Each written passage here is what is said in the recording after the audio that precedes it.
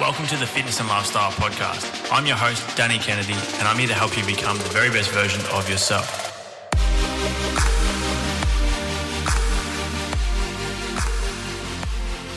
What is up, legends? Welcome back to yet another episode of the Fitness and Lifestyle Podcast, and I personally am super excited about today's interview with Dr. Andy Galpin.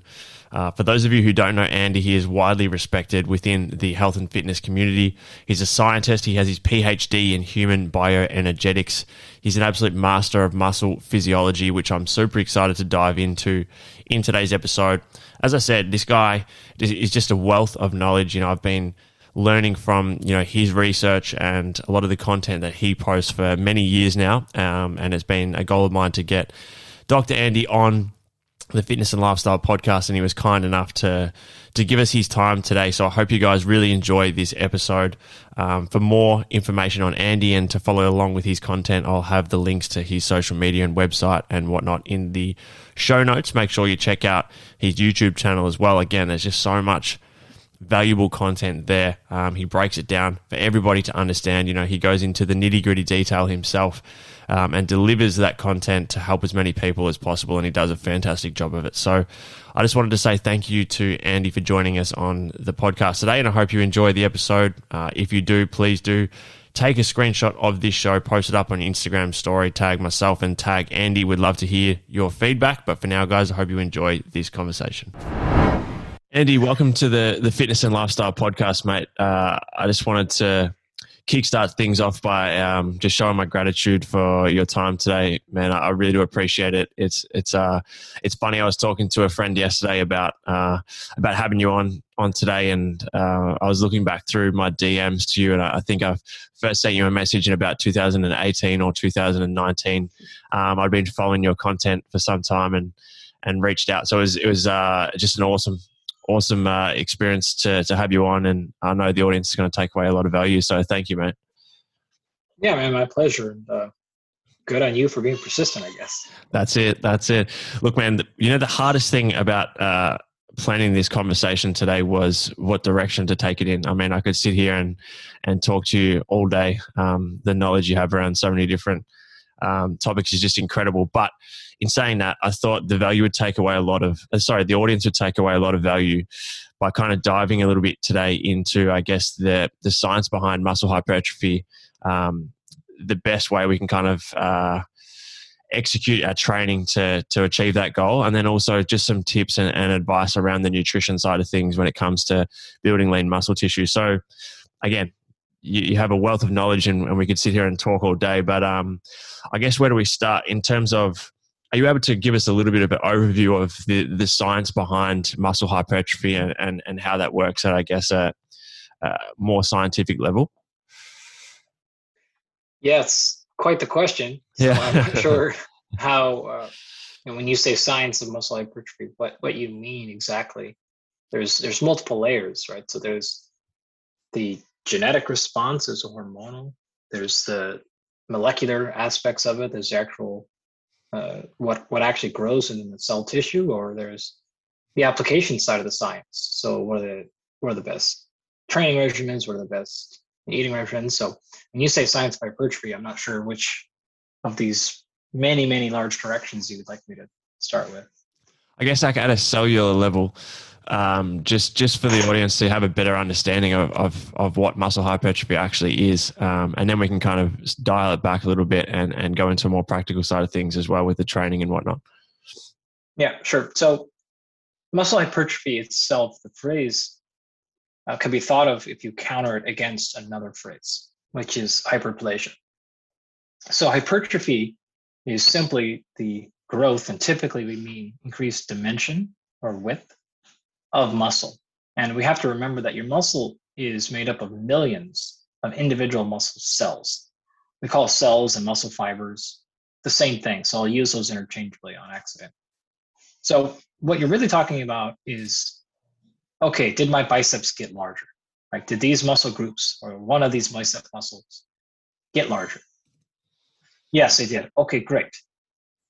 Now you're assuming that means muscle hypertrophy, but in order to understand if that is actually true, we have to think about, well, how would a whole muscle, so one of the biceps muscles or the biceps combined or whatever you want, how did they get larger and what was potential for explanation? The very first thing to consider is you have multiple things that go into a whole muscle outside of muscle cells. You have connective tissue that surround each individual muscle cell, and then bundles of muscle cells and muscle groups and large muscle groups, and all connected by or connective tissue. Then you've got fluid as well. And so the very first thought when someone says my bicep is larger now, which if you're watching this, you just saw that it's not physically possible for my biceps to get larger, but just imagine that it would be possible. So that was a bunch of dry humor if you didn't catch all that. So the first thing is, okay, are we sure it's not simple changes in fluid and volume? And we'll get, maybe this is a bit of a spoiler alert, but that actually can happen transiently or chronically. And that it can explain a lot of the good kind of hypertrophy that we're looking for. So don't assume fluid just means all fake hypertrophy. Not the case. Yeah. But like if you were to work out right now and you got a pump, and maybe even the next day it looks bigger, that's probably explained a lot by just say fluid buildup, and that will drain out, if you will. You're also not changing any connective tissue in amount of hours or days. So then that leaves us with our third option, which is the actual muscle cell itself got larger somehow. Okay, great. So if that got larger, then only one of two options remains. It's actually three, but most people think it's going to be one of two options, which is the muscle cells themselves got larger in diameter.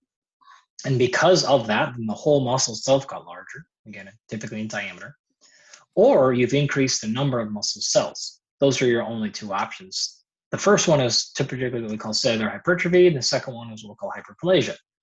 So either the growing of new muscle cells or the splitting of an individual cell into two cells.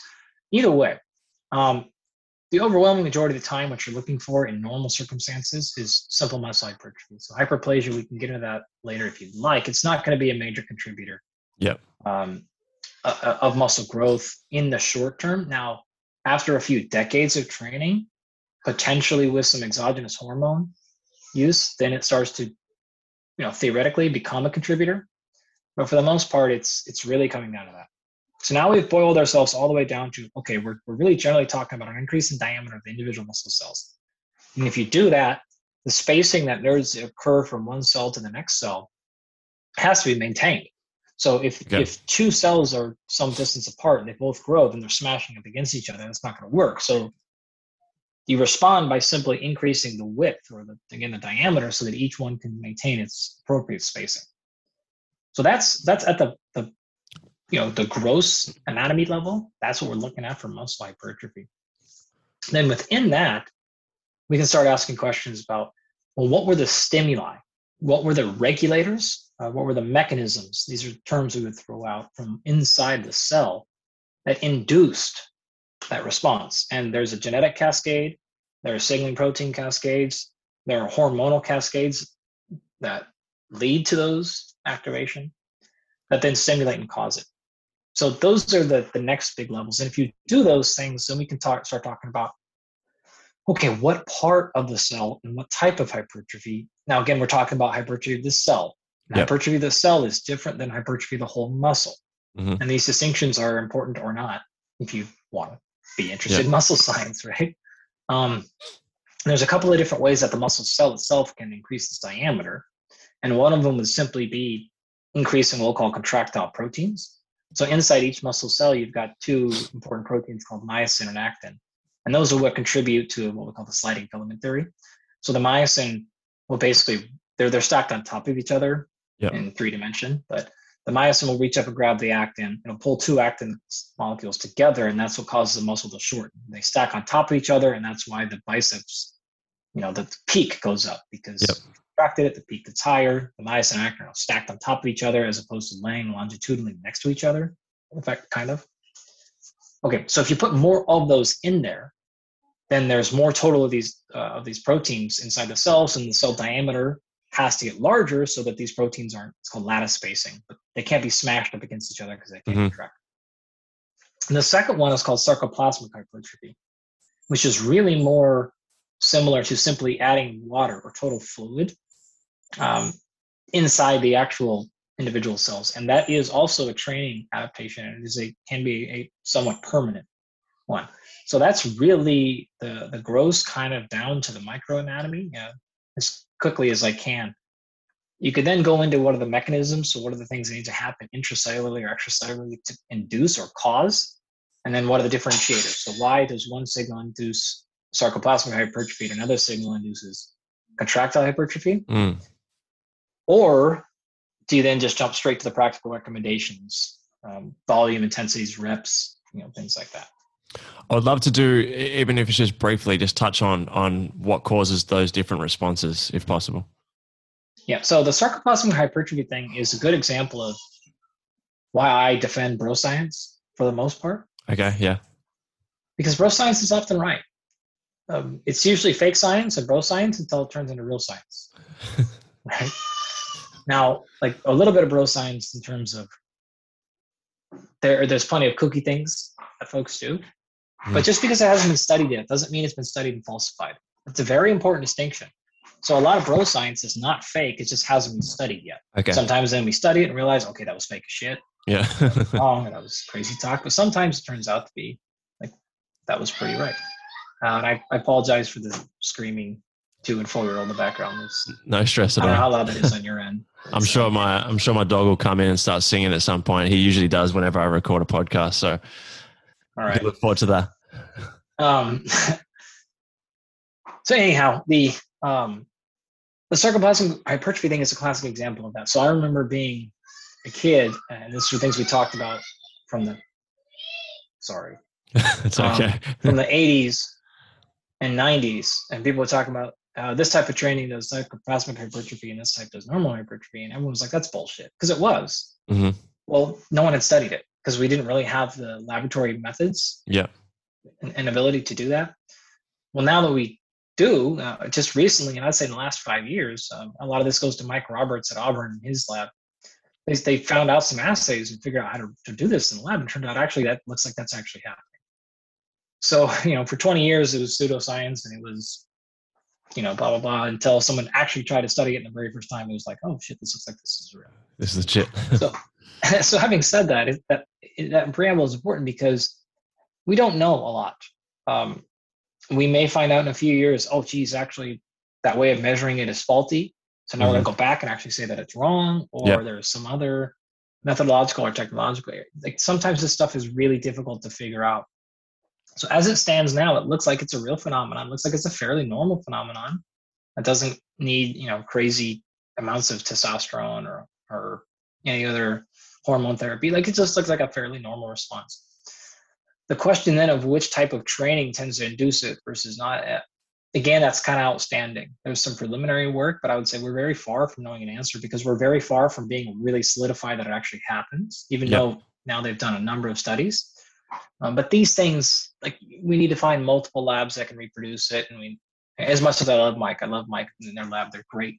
Typically, you get it. Sorry, just to cut you off there. Typically, like with how many like test subjects are in a lab, like a research around this type of stuff, like to get that conclusion? Oh, I mean, it totally depends on the kind of study design. Right. Most like human performance, muscle biopsy related things are going to be 8 to 15 people per group, something like that. Yeah, cool. Sweet. Yeah. So it's tough to say at this point. Mike has put a couple of really nice open access review articles out there. So you folks can go look at it, and they break down what they know about, what we don't know about sarcoplasmic hypertrophy if you get really interested in this field. So right now I'd say like we don't exactly know, and we don't know if it really matters. So should you do separate types of training to maximize contractile hypertrophy versus separate types of training that maximize sarcoplasmic hypertrophy? We don't know if it even matters. We don't know. What it certainly looks like is there's a difference at training stage. Someone who's kind of new in their training career versus moderate versus far into their training career. Preliminary stuff looks like, hey, that actually may be sort of explaining some of the different types of hypertrophy initially. It makes sense that fluid is probably accounting for more initial hypertrophy. And again, initial now, I'm even talking about months. Okay. And then, later on in the career is when you'll really start to add a significant amount of contractile protein. Uh, yeah, no room yet to be super convinced, but that's what it looks like right now. Like, it looks like a pretty decent story that would make sort of intuitive sense. That's why I tend to agree, because it's sort of like, Yeah. okay, that would make intuitive sense. Now you're combining 5 or 6 different studies, and they're all kind of pointing in the right direction. Mm-hmm. Starts to give you like decent confidence that there's something potentially real there. When you spoke before, just to quickly go on a little tangent here with the increase of the cells or the expansion of the cells, is that in a very base level to give the audience an understanding like where muscle memory comes from? So if you've previously trained and you've increased either the size of the cell or the amount of cells, and then you have some time off and then you come back to training, and that it's a lot easier to get that the size and the strength back. Is that kind of on a base level how that occurs? Okay, so you've opened up quite the can of worms here. Okay, so big picture wise, there's a couple of ways to think about muscle memory. So muscle memory, one, is skill related. Yep. So, hey, I have the classic old cliche of riding a bike, right? I haven't rode a bike in 10 years and I hop right back on and it takes 2 or 3 reps or a day okay, that's mostly neurological, right? What we're really referring to here is the type of muscle memory that you outlined, which is it took me less time to get to a certain level of muscle size than it did the very first time. Right? So I used to be 24-inch pythons.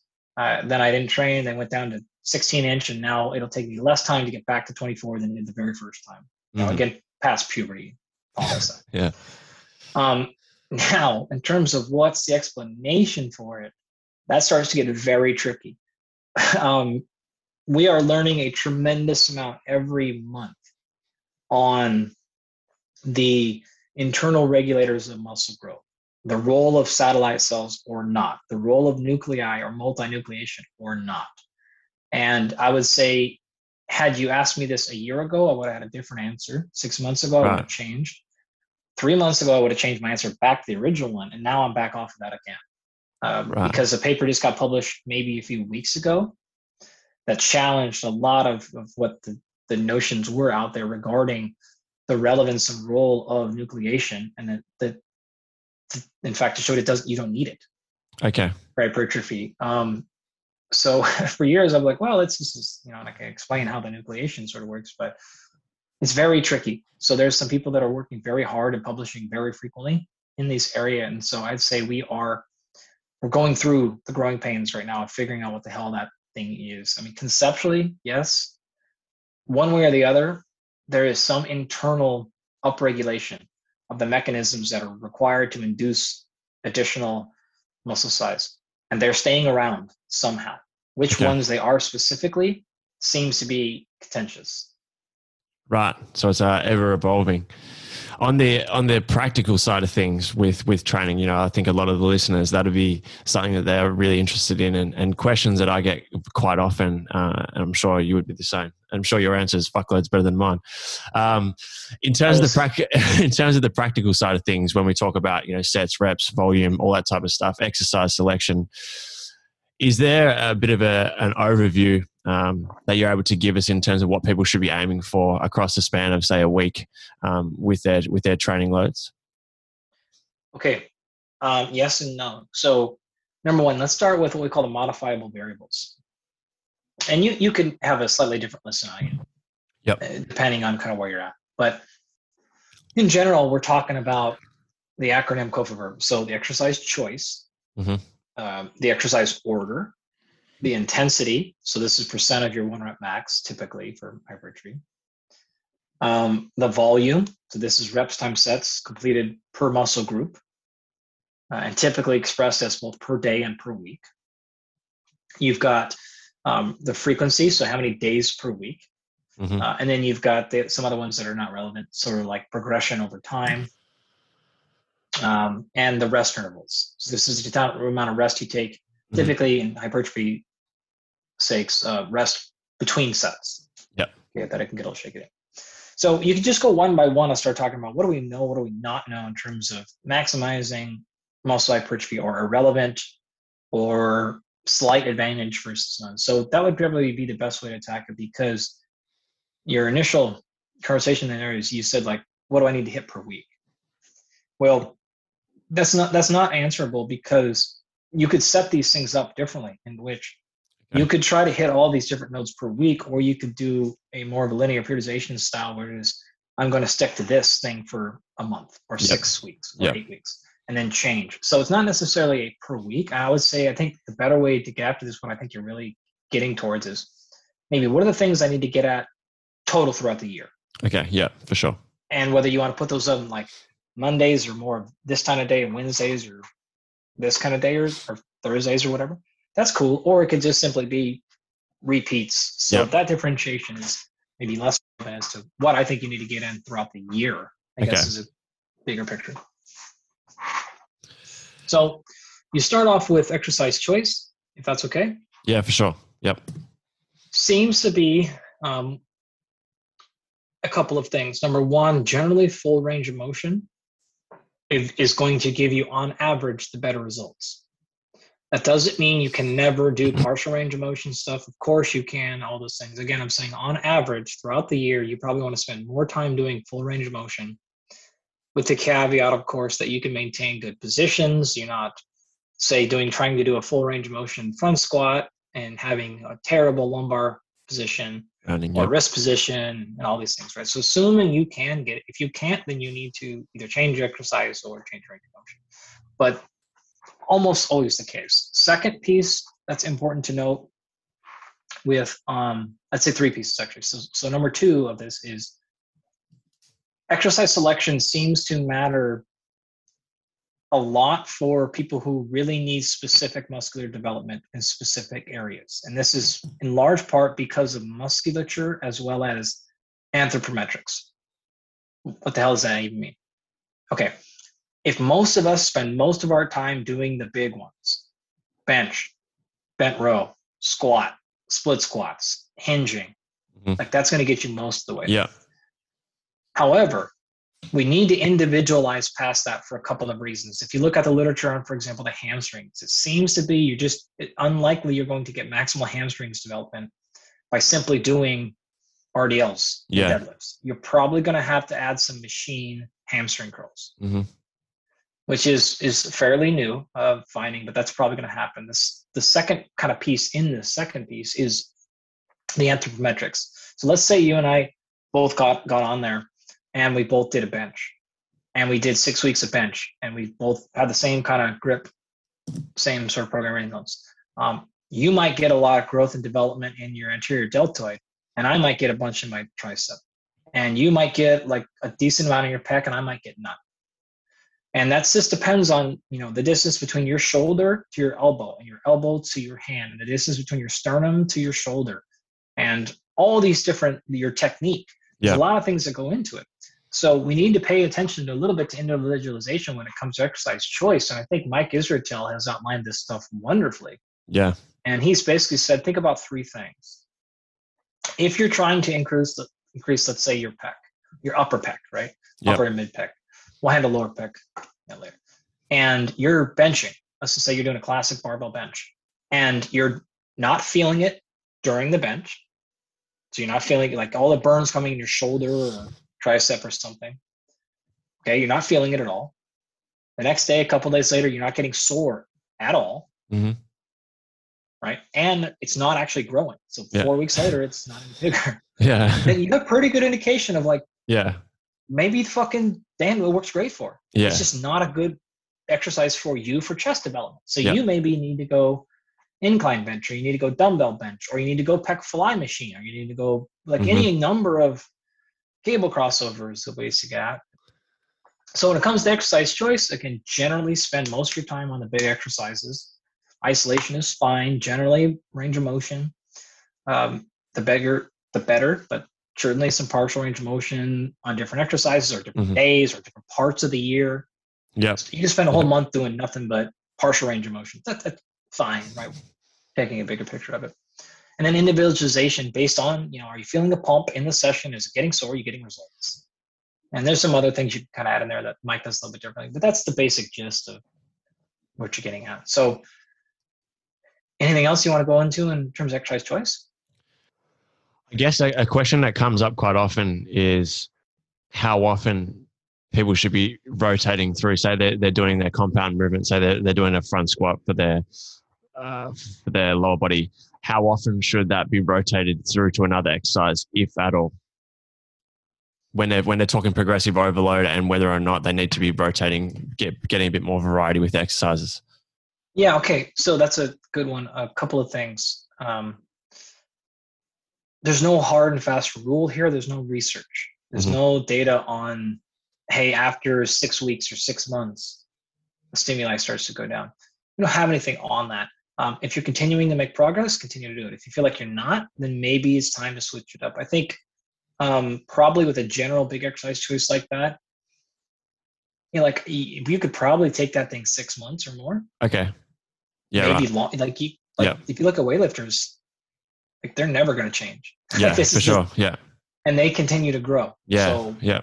Now they're optimizing for strength and power, not muscle hypertrophy. So one could argue off of that. I think the more realistic answer is like I would say 10 weeks is probably a good frame. Yep. Just to make sure that, say you don't have fantastic movement patterns.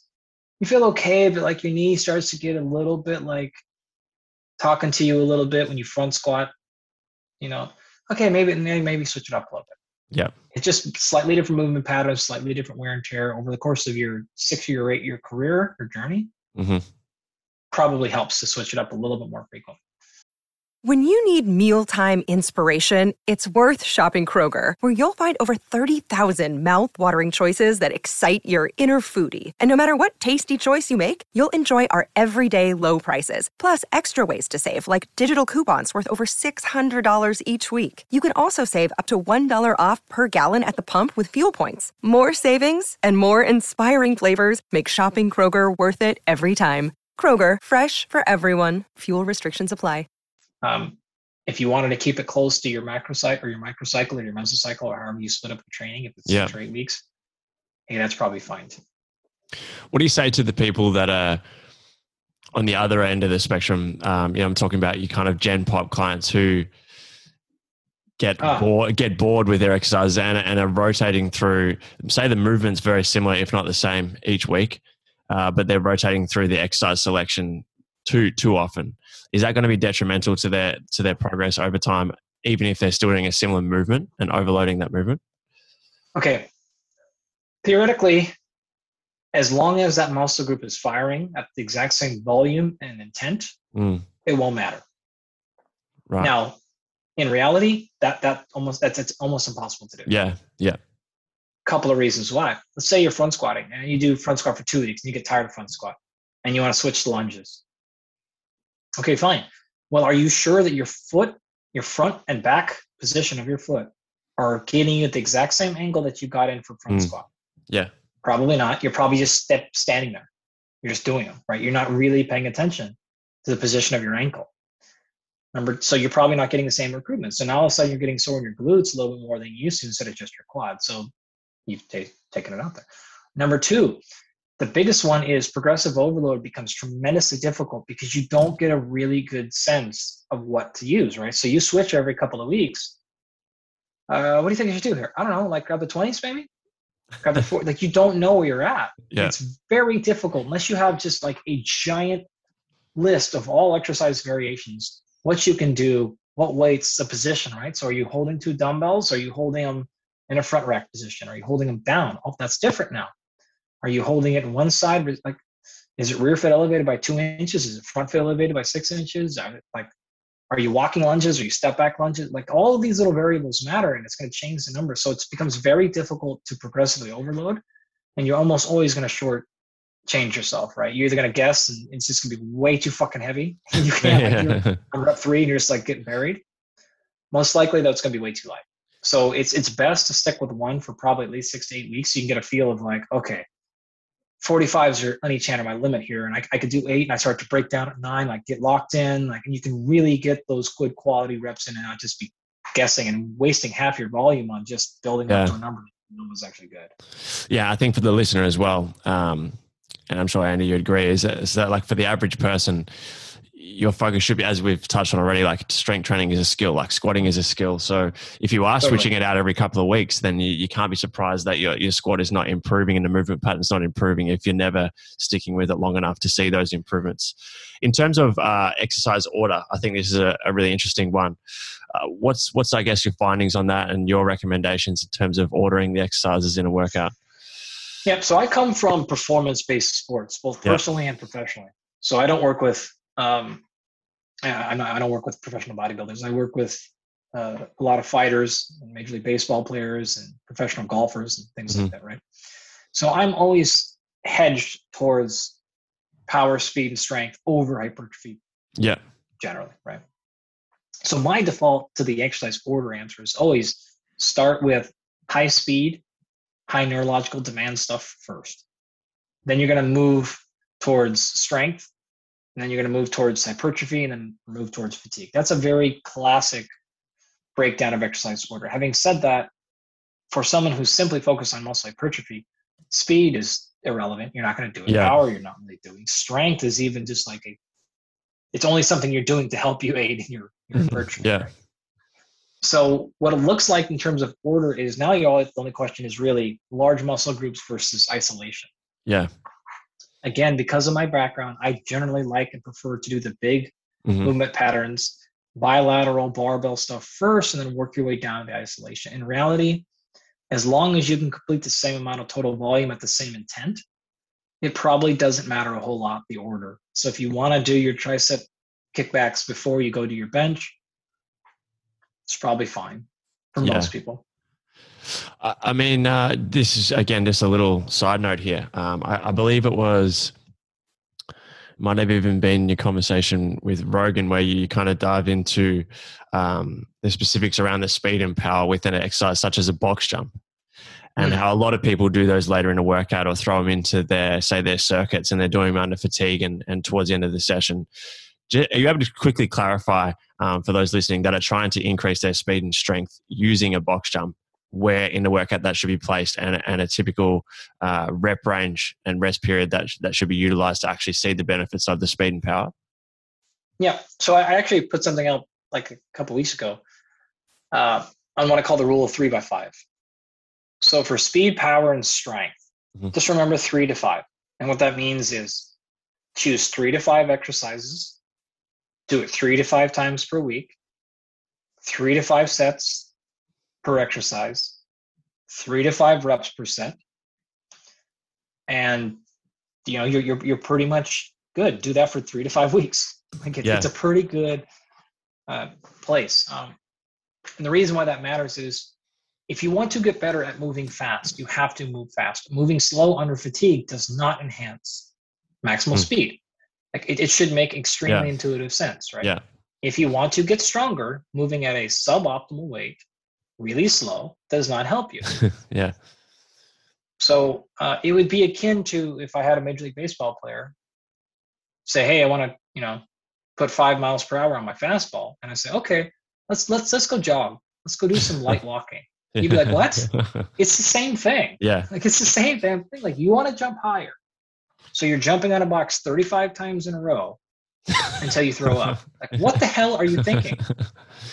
Yeah, or you're doing sense. it at the end of your workout when you've already thrown up from all your leg presses and everything, and then you're going to try to jump higher, and now your max vert is half. Like, what the hell are you thinking? Yeah. So for those listening, I mean, that comes into that when you're neurally fresh at the beginning of the workout. Once you've warmed up and you've done your activation work, then that's when you want to place that in there.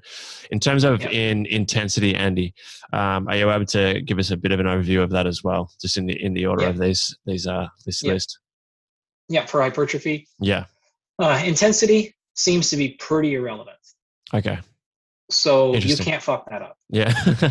Which is really, really cool. It's one of the reasons why, I don't mean my demeanor wrong, but I always joke at the beginning of the semester for almost 15 years now. I'm like, we're going to spend way more time talking about strength training because hypertrophy it's idiot proof. Like you really can't screw it up in a lot of ways. You can screw up strength training. You can for sure screw up power and speed. Mm-hmm. It's difficult to screw up because if let's say you did 30% of your 1 rep max, as long as you take it to fatigue and you did 30 or 35 reps, you will get the same amount of hypertrophy as if you did a set of 8 at 80%. Yeah. It's literally going to give you the same amount of muscle growth. So I'm like, anywhere between 30 and 85% is probably fine. Yeah. It's just like every percentage you could ever actually do. Like, right? Yeah. So it's really irrelevant. And I guess it just comes down to practicality in terms of like how much time you're spending on each set and what the actual ideal rep range is, which we'll touch on soon. But yeah. Well, yes, because it goes back to the initial part of the conversation when we were sort of lightly talking about different mechanisms. Yep. We have different ways to induce muscle growth, and the different rep ranges cause different types of activation that induce muscle growth. Mm-hmm. So you're getting there in a different route. It's not the same, but the net result that you care about, which is how big are my arms now, it's sort of irrelevant. So intensity is the primary driver of strength adaptations. Mm-hmm. Yeah. Right? It is not the primary driver or even an important one, really, for hypertrophy. Volume is your primary driver for muscle growth. Volume is not an incredibly relevant piece of information for strength adaptations. Yeah. It is there. So if you go through each of your adaptations and you go through endurance and you go through speed and you just think about what's causing the thing, then that's the variable you should spend the most time caring about. So that kind of leads us nicely into the volume discussion for hypertrophy. Intensity doesn't really matter. And reps per set don't matter. Like as long as you get to a certain level of muscular failure. Okay. That's all that matters. So if you did 2 sets of 2 at 20%, that's not going to induce any hypertrophy, right? If you did 1 set of 1 at 95%, that's not going to induce much hypertrophy either. The volume is just way, way, way too low. Yep. Right? If you did 2 sets of 30 at 30%, now you might get there because you're eventually going to reach those fatigue levels once you get up there. So the question is, do you want to fatigue from repetitions or do you want to fatigue? And this is what we'll call like metabolic fatigue, right? Or metabolic strain or metabolic stress. Or do you want to fatigue from mechanical tension, which is heavy? So you're doing a heavy set of 6 or a heavy set of 8. Then the fatigue is going to be there, but it's mostly going to be a driver of this is too damn heavy. Like I can't do another rep versus like 30 reps. When you're on rep 32, it's not heavy. It's just like, I can't feel my arm. It's just not moving anymore. And I'm getting fucking bored. Burn. Yeah, I'm getting fucking bored is the usual answer, right? So in terms of rep per set, it doesn't really matter. Okay. The thing, I guess, the volume variable you want to pay attention to mostly is just what do you get accomplished per week per muscle group? And it looks like roughly 10 sets per week per muscle group is kind of the minimum number to get the bar moving. So if you can imagine doing an upper body workout day, you did bench. Just to clarify, sorry, before you go on, Andy, when you say 10 sets as a minimum, and you've already mentioned how it's largely irrelevant, the intensity, is that 10 sets that are just as long as they're executed at a high quality and they go towards fatigue? Yep. Right. So the rep range really doesn't have as much relevance as what people would think. Yes and no. Relevance, yeah. Because if somebody completes 3,000 reps per month and somebody completes 13,000, that's relevant. Yeah.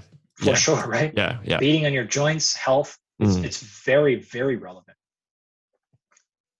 Will you see the same amount of growth in the first 6 weeks? Probably. That doesn't mean it's not irrelevant for long time. Not breaking and busting. And this is when you need a coach who really knows how they're doing, not just a program that gets you the biggest possible for the first 6 weeks and then everything starts hurting. Yeah. So relevant, yes and no. Yeah. Is a nice clarification there. Cool. So that 10 sets is sort of like, now remember, that's an amalgamation of all the studies thrown together. This is untrained and trained, and this is squatting and benching, and this is sets of 30 and sets of. So there's a lot of like, what about, There's a lot of, I get it. 10 sets is a super, super rough guideline. Yeah. Very rough. The more trained you are, probably the higher that gets. it starts to really move up per week in terms of maybe even close to 20 to 25. Is there a threshold where when you're going above that, you're really kind of not doing yourself any favors? Totally. Yeah. Yeah. But that's tricky because it depends on training. Yeah. It depends on training age and background, depends on caloric intake and other controls. Yeah. But yeah, so right now, like that's just sort of the number. But 20 sets per week of eccentrics, at 85%. That's not the same as 20 sets a week of bicep curls. Yeah, for sure. Curls. Yeah. It's not the same on your glutes as it is on your So when tiny tricep muscles. So it's just a rough conceptual idea of 10 to 20. And what I'd say is, just to finalize this, within that range, it does probably look like more dose is better. Okay. Yeah. So if you do 10 and you can get to 12, that probably is better. 12 can get to 15, that's probably better. At some point, for sure, it falls off the cliff.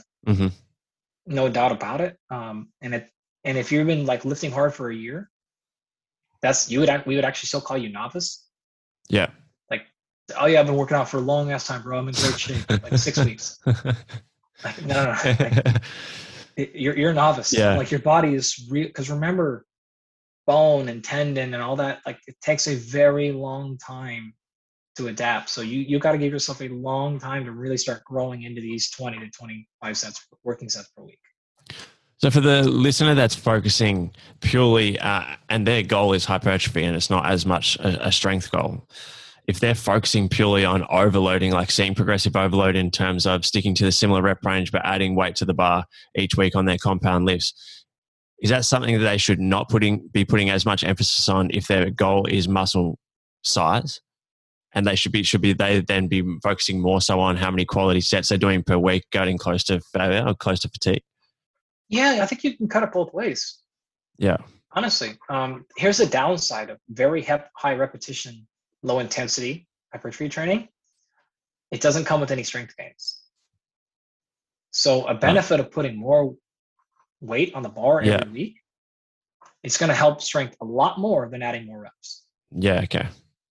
So probably something that's appropriate for different phases or different days of training, depending on if you want to do daily undulating or weekly undulating or true linear style or something like that. So you can make an argument both ways. I think if you're doing like deadlifts and you're doing 4 sets of 4, going up, 5 or 10 pounds every week is probably not driving a whole lot more hypertrophy in that case. Okay. Getting to a higher total volume because you're so far down that rep range into the scale, like you're at the bottom of it. Yep.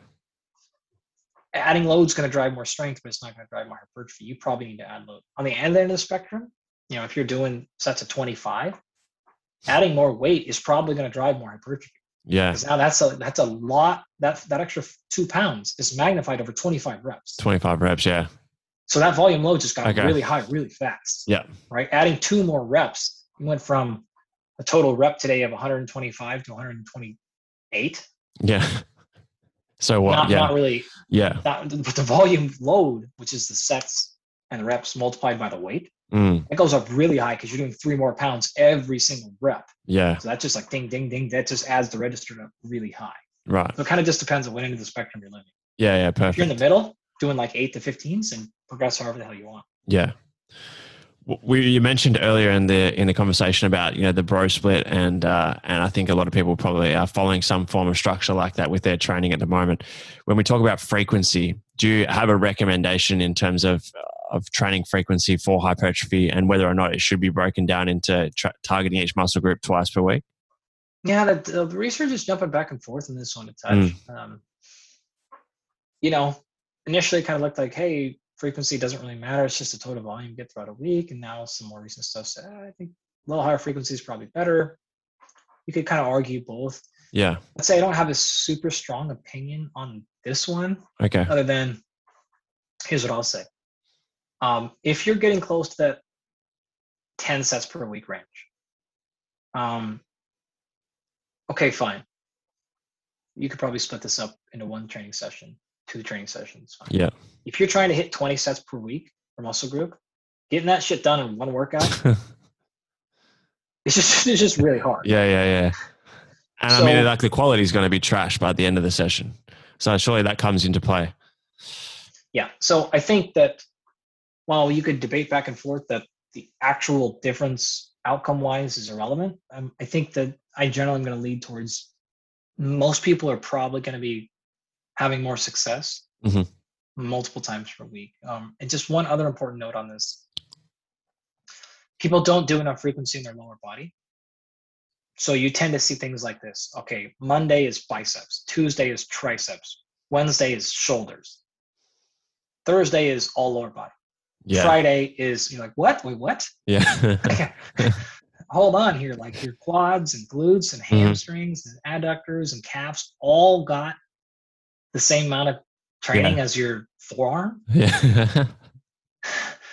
Come on now. Like you got to, or they'll do that and they'll be like, oh, Tuesdays are leg days, but then I also do legs on Saturdays because I do the elliptical. No. Like, no. Like, that's not leg day. That's not fucking leg day. Leg track day is not leg day. Track day is cardiovascular. Yeah. So, yeah. Like if you're wondering why your glutes aren't growing. Well, you're only lifting your glutes 1 day a week and you're doing your biceps 3 day a week because your biceps are also doing a little bit of work when you're doing back work and yada. So moving towards rest, and I want to be very mindful of your time. So I think it'd probably be best if we just stick with the training side of things today, and maybe hopefully down the track we can touch on some nutrition stuff in a separate episode. Breaking the rest down into two separate conversations, I guess. How much should people be resting, or is there a guideline for rest between sets? And then also, like, how long should someone be giving themselves between targeting a specific muscle group? So let's say they target chest on a Monday, International Chest Day, and then how long should they be waiting in terms of having that back in their training clip for the week to target chest again? Okay, cool. Rest intervals is the phrase that we'll use for the amount of rest you take per set. Yep. Right. So you put the barbell down. How long do I wait before I go again? For forever, we said 30 seconds to 60 seconds is optimal, maybe 90 seconds. But now it looks pretty clear. If rest intervals are irrelevant. So if you want to go anywhere from 30 seconds to 5 minutes between sets, it's totally fine. With the caveat, if you take a shorter rest, you get a higher metabolic stress. That means the total volume or the load's going to have to come down. Yeah. Fine. But you're just getting to hypertrophy through a different mechanism. Right. Stress, metabolic stress. And do you have a preferred method out of those two? No, because here's the downside. Here's the catch. If you take the longer rest interval approach, so you're going to wait 2 to 3 or 4 minutes, where you're going to be on your damn fucking phone, like scrolling through shit and just clogging up the machine. That works with a major caveat.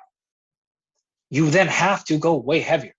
Yeah. Or do more reps. Like you have to do more total because you're not getting the metabolic stress. Okay. So you have to hedge towards mechanical tension. So you cannot do the same work on both two approaches and rest way longer on one and get the same hypertrophy. That's not going to work. Okay. So if you rest longer, you got to do heavier or more reps or more total sets or something, right? You can't have your cake and eat it too. Hypertrophy training means fatigue. Yeah. So you got to do it. So I think there's argument for both. Yep. No question. Obviously, the longer rest, the more it's going to benefit strength development as well. Yeah. Because you're going to be able to put more weight on. Yeah. Or whatever you want to do. So that's the only mistake. Like when people are now saying, because there's a lot of this, like, hey, 2 to 5 minutes is totally fine. I'm like, yeah. If you're training hard. Yeah. Like 2 to 5 minutes is not going to work if you're training light. Like it's not going to work at all. Yeah. So I don't have a particular, I don't think either one is better. I mean, I think if you're going to, there's fun doing both, right? Like it's pretty fun doing. I mean, you can implement both throughout the same session, right? Like if your first compound is more geared towards strength. Yeah. Or like there's nothing better than doing back squats, right? And you're going to keep your rest intervals to 60 seconds. And after set 1, you're going to be questioning your decision making. After set 2, you're going to be questioning your life. After set 3, like you're going to question everything about your whole world, and you're like, well, I do. Well, my mom didn't love me. You're just like, it's over, right? You're just fucking done for. The day is a wrap. It doesn't work with bench. Like you can do that with bench. You're like, bro, cool. Just like, Yeah. you did that with a big ass lower body lift, like rear elevated split squats or something. You're just like, it's a fucking over. Which is great. That's fun too. In regards to the training frequency, so let's say, use the example again, like how much should we be giving our muscles to recover between targeting that muscle group? Yeah, I think the bro science is pretty good here, right? So probably 72 hours-ish is a pretty good number to hit. Okay. You can play with some microdosing stuff and kind of do it daily, very small amounts. It seems to be okay too, but for most folks, what they're mostly doing, I think a Monday, Thursday thing would be a pretty good, pretty good target. Just before we wrap up, Andy, you mentioned earlier, like when we talk about like periodizing the training, you touched on, undulating periodization, linear periodization. Going after kind of discussing what we've just discussed now, particularly around the intensity and the volume side of things, how important is a specific form of periodization with hypertrophy compared to say building a strength in a muscle group or movement? Yeah, in terms of classic periodization stuff, so you're talking about undulating periodization or block periodization or linear or nonlinear, like all these real standard ones, probably not super important. Okay. They're not. Okay, well, I'll back up. With a strength athlete, so weightlifter or powerlifter, or like even a track and field thrower, someone where lifting is a huge, huge part, or not all of their training. Some form of intelligent program design is absolutely mandatory. Yeah. Now, which form of periodization you choose seems to be scientifically irrelevant. Right. So undulating is not necessarily better than linear or vice versa or anything like that. We don't have any differentiation distinction. The vast majority of periodization styles, though, don't have a lot of scientific study. Okay. You can find world champions with all kinds of different methods. Yeah. What's clear, though, is all of them have very high, precise, very clearly thought through programs. They're looking at total yearly amount of reps squatting, total yearly amount of snatch, like all these things. That has to happen. Yeah. Okay. For hypertrophy, similar. The periodization style probably is a bit irrelevant. Whether you do block or that stuff matters. Probably. It's less relevant than it is for strength, but still holds true the fact that you have to have some sort of plan. You have to have some sort of modulation in training stimuli or approach. It's probably less important than it is for the strength training folks because they're lifting so heavy so often. Yeah. Yeah. So they can't play, right? Yeah. Hypertrophy is just, it's not as difficult to handle. So you have to have some sort of structure and plans, but you can get away with a lot of different things. Fantastic. Andy, we'll wrap things up there, man. Look, I really do appreciate your time today. I've taken a lot of value from it, and I'm sure the audience has absolutely loved it. So I hope sometime down the track we can link up again and do part 2. But again, thank you for your time, man. Really appreciate it. And guys, everyone who's tuned into today's episode, make sure you take a screenshot of this episode on your phone, post it up on your Instagram story, tag myself, tag Andy. We would love to hear your feedback. And yeah, appreciate it, man. Hope you enjoy the rest of your day. Yeah, likewise, man. Maybe part 2 coming in 2026. Yeah, well, I'll touch base. I'll follow up 2026. Thank you, man.